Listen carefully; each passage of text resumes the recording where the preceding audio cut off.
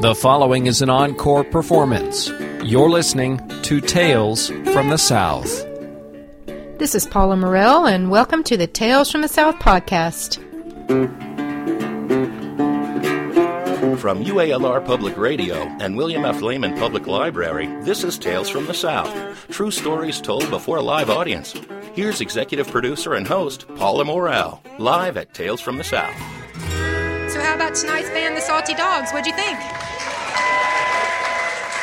Check out their website, thesaltydogs.net. Welcome to Starving Artist Cafe in the Argenta Arts District of North Little Rock, Arkansas, and to another edition of Tales from the South, presented by William F. Lehman Public Library right here in North Little Rock, Arkansas.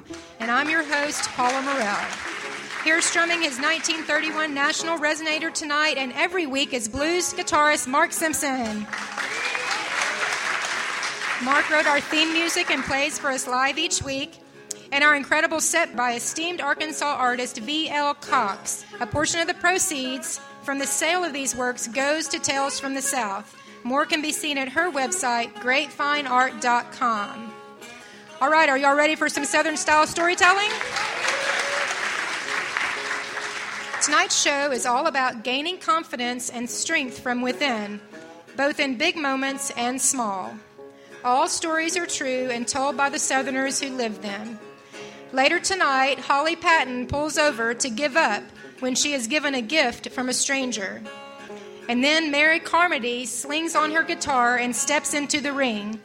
But let's start the night with Dorinda Sharp, A Choice Word, and the chance of a lifetime to live forever in a famous writer's book in The Editor.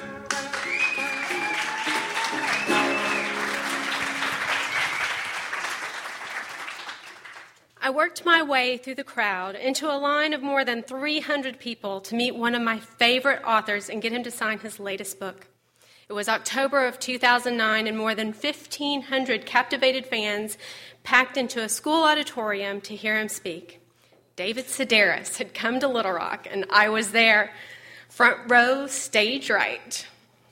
I assumed he'd read from his previous works. He had 7 books and dozens of articles to his name, so he didn't have to search for material.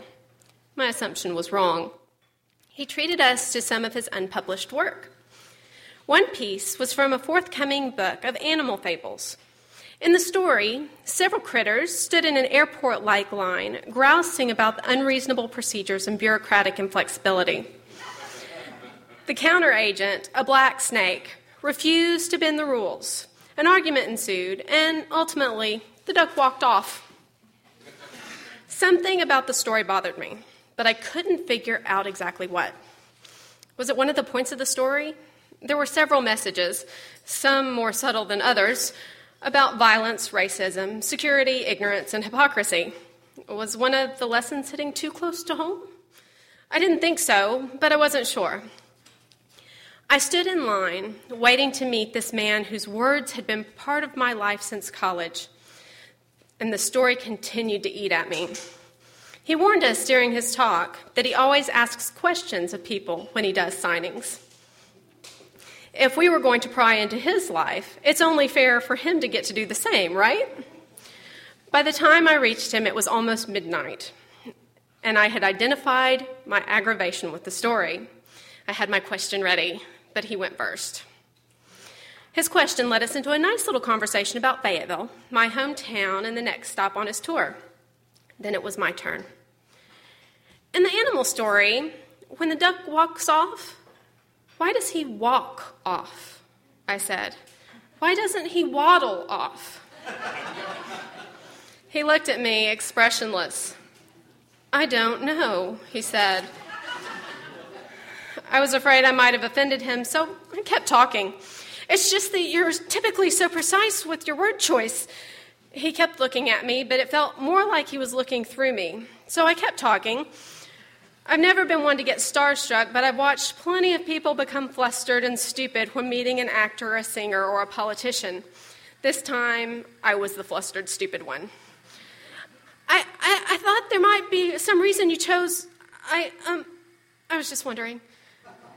Finally, I shut up long enough for him to answer. I don't know, he said again, seeming to come back into the moment. That's a very good observation. "Thanks," I said, beaming like a kindergartner who had just gotten a gold star from the teacher. Then the unbelievable happened. He reached into his jacket pocket and fished out a little notebook. I'd read about this notebook for years. I knew what it was, and I couldn't believe I was actually seeing it. He opened the notebook and started scribbling. "I'm going to change that," he said, still scribbling. He stopped writing and looked directly at me. "On your suggestion." I thought I might faint on the spot. I can die happy. I just edited David Sedaris. I pulled myself together and managed to speak in a steady voice, I think. "Thank you," I said. "It's nice to meet you. Please say hi to Fayetteville for me." And I walked off. No, I bounced off. I could think of nothing else for several days. I eventually stopped boring my friends with the story, but everyone must have heard it at least 3 times before I realized I had become a broken record. In early November of the following year, I was listening to NPR and heard someone reference a new Sedaris book. That has to be the book, I thought. It's been more than a year. It must be out by now. In fact, it was released in September. I had completely missed it. One question remained. Had he actually made the change? I rushed to Barnes & Noble, found the humor section, and then the book. It was on the bottom shelf, so I squatted in front of the bookcase and picked up Squirrel Seeks Chipmunk by David Sedaris. Not bothering to move to a chair, stand back up, or even sit down on the floor, I flipped through the pages with reckless abandon as if I was going to turn directly to the story or recognize it on sight. I stopped. I needed a plan. I decided to start with the table of contents. But what was I looking for? It had been a year. I didn't remember the whole story, much less the title. Something about a duck, of course, and a snake. Each chapter had animals in its title. The cat and the baboon. The parenting storks. The judicious brown chicken. Only one mentioned a duck, and only one mentioned a snake. The ducktail came first, so I decided to start there. The turtle, the toad, and the duck. Oddly enough, I didn't scan the story. I actually read it. Within 3 paragraphs, I knew it was the one. I kept reading slowly. I'd enjoyed it the first time, so I knew it would be fun to let the story unfold as my memory caught up. Then, there it was. I was so excited that I immediately sent text to all the kind souls I'd exhausted with the story a year earlier. Text 1, new Sedaris book, page 27. Text 2, quote, "Yeah, well, to hell with both of you," said the duck, and he waddled off. Text 3, "Waddled!" All caps, 3 exclamation points. I had to fight my impulse to squeal and jump around. Instead, I closed the book, stood up, walked directly to the front counter, and bought it. Driving home, my mind drifted back to the euphoria of that October night. I can die happy. I just edited David Sedaris. Then a new question crept into my head. When I hit the door, I went straight to my MacBook and started checking all the standard online sources for the answer to my newest dilemma. After 6 websites, I reached for my well-loved Oxford Dictionary and Thesaurus, and then 2 writer's handbooks I keep beside it. Gaining confidence with each source, I became comfortable with the answer. Edit is a transitive verb, meaning to prepare material, written, audio, or video, for publication by correcting, condensing, or otherwise modifying it. Edit is what I had done. I had been his editor. As I closed my laptop and returned the books to their shelf, my WJSAT folder caught my eye. This is where I keep the letters from places that have rejected writing submissions. It stands for, "We'll just see about that." Then I leaned back in my chair and smiled.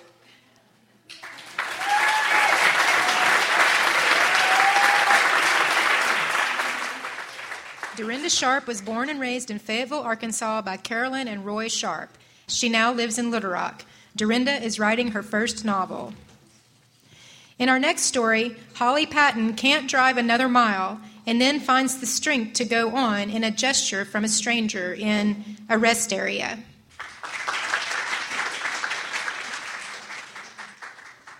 I'm not sure where I am. I opened up the door of the white Taurus, my arm leaning on the door, my head hanging limply. The only sign I've seen on the dangerous, truck-infested Interstate 40 is the small, green, metal mile marker 200, which is somewhere between Brinkley and Memphis. My head thumps like it's getting ready to implode. The November sky is gray and the air is cool but heavy. I've managed to pull over at a rest stop, and thankfully there are only 4 big trucks in the upper parking lot. The taste of bile lingers in my mouth and burns my nose. This pressure, oh God, please stop it. I'm a prisoner inside my own head. All I want now is relief, and a thought runs through my mind. End it. Just get out of the car, lie down in this parking lot, and let one of those 18-wheelers squish my head. The pressure of the truck couldn't equal the pressure inside my head. The blood throbs like it's stuck in a vice, and the pain is unbearable, and death would be a relief. The next 3 minutes feel like hours until finally vomit rises like a sleeping enemy rushing hot from my stomach. Weakly, I pull my head up, slumping my body sideways into the seat, trying to breathe. The crickets chirp incongruently, and empty Coke cans and pantyhose and Snicker wrappers litter the parking lot. I'm tempted to crawl over and see if a tiny sip is left in the abandoned Coke can. Out of the blue, a deep, calm voice gently asks, "Can I help?" I think it's yet another hallucination. I am prone to hallucinate with migraines this severe. "Miss, what can I do for you? What do you need?" A heavy man in faded overalls and a black grayish beard with penetrating blue eyes walks towards me. Around him on long red leashes are 2 small white dogs wagging their tails. He's not a hallucination. My migraine-addled brain struggles. He's walking his dogs? I don't care one smattering if he's coming to abduct me. I'm not much to abduct right now. "Tell me what you need. You look like you're in a heap of hurt." I can't answer. I'm sobbing hysterically now. The kindness of the stranger loosens a faucet of tears so deep and old they burst up like a corner fire hydrant. This is the first time anyone has offered to help me in days, months, maybe years. I realize if I don't speak now, he's going to think I'm mute. I need something to drink. A Coke? Does it work? I point weakly to the rusty old Coke machine near the restrooms. My head slumps back down into the seat. He looks at me strangely. As far as he can see, I'm deathly ill, hysterical, and I'm asking for a Coke, like it's my final meal. It feels like it is. He pauses, one hand in his overall pocket, says, "I'll be right back. You stay still." What can I say to him? This morning, my 17-year-old son slammed his fist into the armoire because I told him I wouldn't live with his not calling or not coming home at night. My 14-year-old has a multitude of detentions from my tardiness and his not turning in homework. A call report sits next to me, noting the doctors I've tried to sell my wares to today, slick drug brochures flung all over the car. I've been jumping in and out of the car, trying to persuade physicians about the benefits of the newest, best psychotropic drug. It's extremely powerful. And now I'm going to have the breakdown at mile marker 200. Irony personified. That's me. That's my life. The 10-page report due in 4 hours for my counseling class at the graduate school flops above my head at the driver's side visor. It focuses on solutions to accomplish rather than on the past. A therapy called solutions-based brief therapy. Ha! Maybe that'll help. My current therapist isn't doing any good. She continues rehashing my family of origin issues, abandonment, no parenting, no support, no guidance. Yeah. I'm highly aware of that. I want to get past that, not stay stuck. "Yeah, mister. Hey, can you come live with me and be a father to my 2 angry, testosterone-filled sons? Can you do this ridiculous job?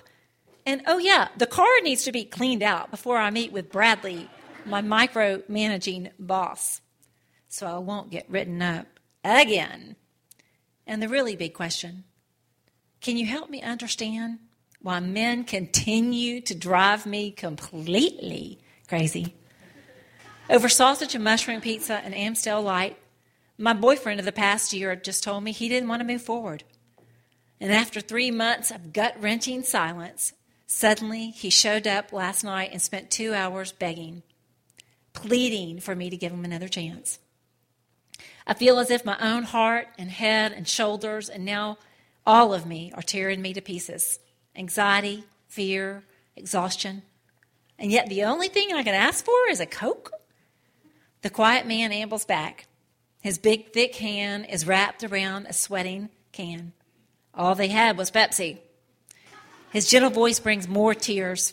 How can this stranger be so kind? Thank you, I whisper. He reaches into his overalls and pulls out a neatly folded white handkerchief. Here, take this and wipe your face. Thank you, but I'm okay. I don't need it. Yes, you do. He folds it and gently wipes the snot from my nose, saying, you just keep that one. I've got another one. Well, here, let me find $1 for my drink. No, you don't worry about that. Looks like you've got plenty of troubles already. Thank you. Thanks so much. This time my words creep out from deep places of gratitude and awe. I'm so sorry to be any trouble. It's okay, honey. I don't know what has you so twisted up inside, but the good Lord does. I'm going to keep you in my prayers, and you're going to be all right. You just tell him your heart, and he'll help you. His blue eyes are like patches of the sky, slipping out from behind the clouds above us. Suddenly, the leaves blow around the car, and he turns to walk away. But there is an undeniable presence in the emptiness. I watch him climb into a shiny new red Peterbilt, and I glimpse the license plate as the truck begins to pull away. BHW039. What? My current contrite boyfriend, Mr. Unavailable's exact initials and my age inked into the truck's license plate. This gentle man makes an everlasting mark on my soul. Miraculously, my head isn't feeling like there's going to be an imminent explosion. And even though I hate the sweetness of Pepsi, this one tastes good, soothing and healing. I wipe my face with the soft cotton handkerchief, and I notice 3 small initials, JFC.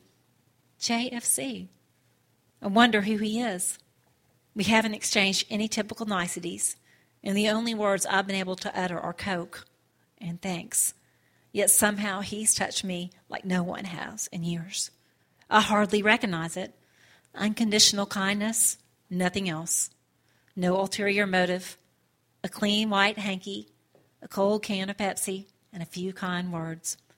I reach over to cram the handkerchief into the glove compartment, but I stop and lift it to my nose and inhale for a few seconds. The smell of Tide envelops me. I'm filled in all my broken places as I remember back 30 years. It's Tide, the detergent Teeny used. It had been my grandmother's maid in my sanctuary for all of our laundry back in the summers of my childhood. Her scent and love now hovers in this car and fills me with her fierce love and determination. I remember those strong, dark arms wrapped tightly around me. An angel who drives a shiny red 18-wheeler leaves me with this tiny white cloth and the aroma of unconditional love. I inhale one last time and carefully place the hanky in the glove box. I sit back in my seat and look into the now setting sun and ease onto the access road towards home, knowing I'm not alone. Holly Patton lives a full life in Little Rock where she has 2 sons, 2 granddaughters, and incredible friends. She is a writer, minister, athlete, and a woman still discovering new joys and passions. In our final story of the night, Mayor Carmody takes us to the center of the ring with a guitar and lots of eye makeup in Wrestling with the Blues. When my phone rang Thursday, it was my friend Johnny Mack. You want to make some extra dough Friday night? I graduated with a BA in English the year before, but what paid my rent was a day job in a music store and nights singing in bars. My mom couldn't understand why I didn't just move back home so I get a real job, make money, find a decent place to live. Extra dough? Doing what? Johnny Mack was a guitarist and a wannabe entrepreneur and was often looking for a favor. Singing at Norfolk Arena. There's this promoter guy who's booking wrestling matches there, and he wants solo and duo musicians to play before the matches and maybe in between rounds. Yeah, right. Why would he want that? Oh, cheap entertainment, and he's probably got a limited budget. Well, I was in desperate need of a space heater for my one-room apartment. Suddenly, I was intrigued. So, like how much? Well, I called that afternoon. Reed Douthit. The voice was monotone and clipped. My name is Mayor, and I play music here in town, and silence. I swallowed air and jumped in. I heard you were looking for musicians to play at the arena this weekend? Yeah? You have your own sound? I affirmed that I did. 1 hour, $120. You got to do some pretty lively stuff. No Joan Baez. I don't do Joan Baez, I said stiffly. Several years of bar music had toughened my repertoire considerably, and that last line was like a gauntlet thrown down. Be at the arena by 6 Friday. First match is at 7. You got to be ready to go. I tried on 6 changes of clothes Friday before I gave up and wore what I'd usually wear to an average club gig. Black Levi's, tight t-shirt, lots of eye makeup. What does one wear to a wrestling match? Especially when you're part of it. I pulled up in the fire lane at Norfolk Arena, a hulking granite tomb of a building built sometime in the 1940s when Navy enlisted men crowded in to watch the fights. I put on my flashers, got out the hand truck I kept with me, and started loading my small PA in. Inside, gaudy amounts of brighter-than-natural light, booming echo, big wrestling ring in the center. At least it was warm in there, although there was also a definite scent of something like locker room. I felt my first true prickle of fear. What the hell was I getting into here? I sauntered up to a man with a headset and a clipboard. He was about 40, built compact, like he'd been a wrestler once, with tightly Brill-creamed hair the color of lo mein noodles. Can you tell me where I'm supposed to set up? He sized me up momentarily and jerked his thumb at the ring. That's where you're going to be. In the ring? Couldn't I be like next to it? In front of it? He looked at his watch. The unspoken message, take it or leave it. I squared my shoulders. That which does not kill us will make us strong. After all, it wasn't something my parents had to know about. I pushed the 2 long speaker columns of my PA underneath the ring, facing out in opposite directions. I connected the cables to the mixer and hoped the arena's massive echo wouldn't turn everything into a sonic stew. I smiled at the ring girls in hot pants and high-heel boots, holding placards with numbers for each round.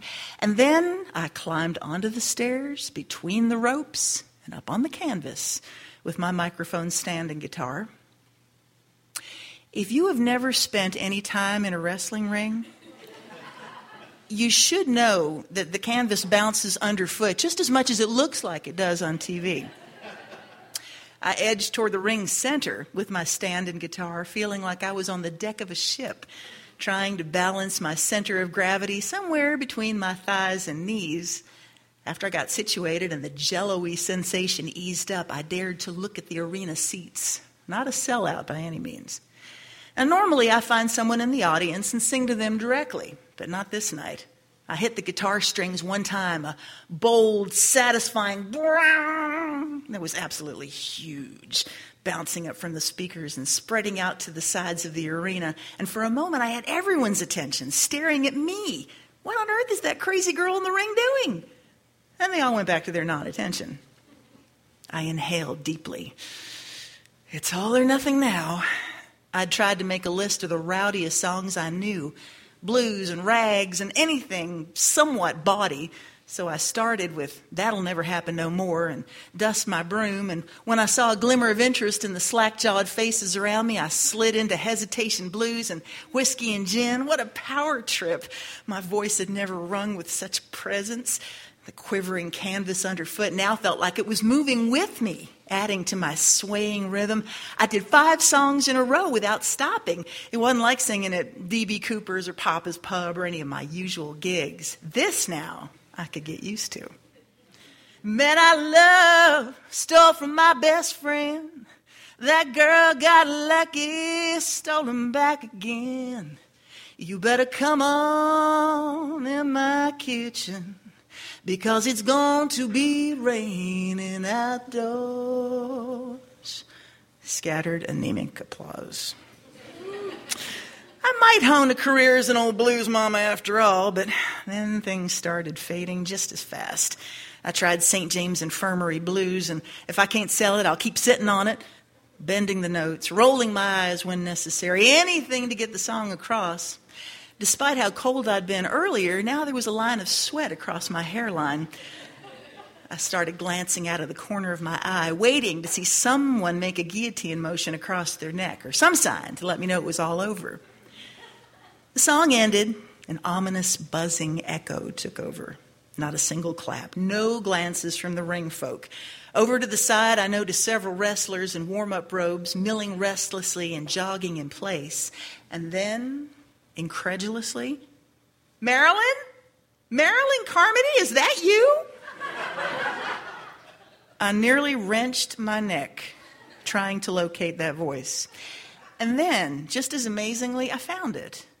My dad's best beer-drinking buddy, Walt Isaacs and his wife Billy, about 6 rows from the floor.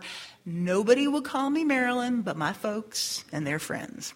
Well, Walt and Billy were grinning, they're waving at me like crazy, and I knew that was the end of my tough girl showbiz career at the arena.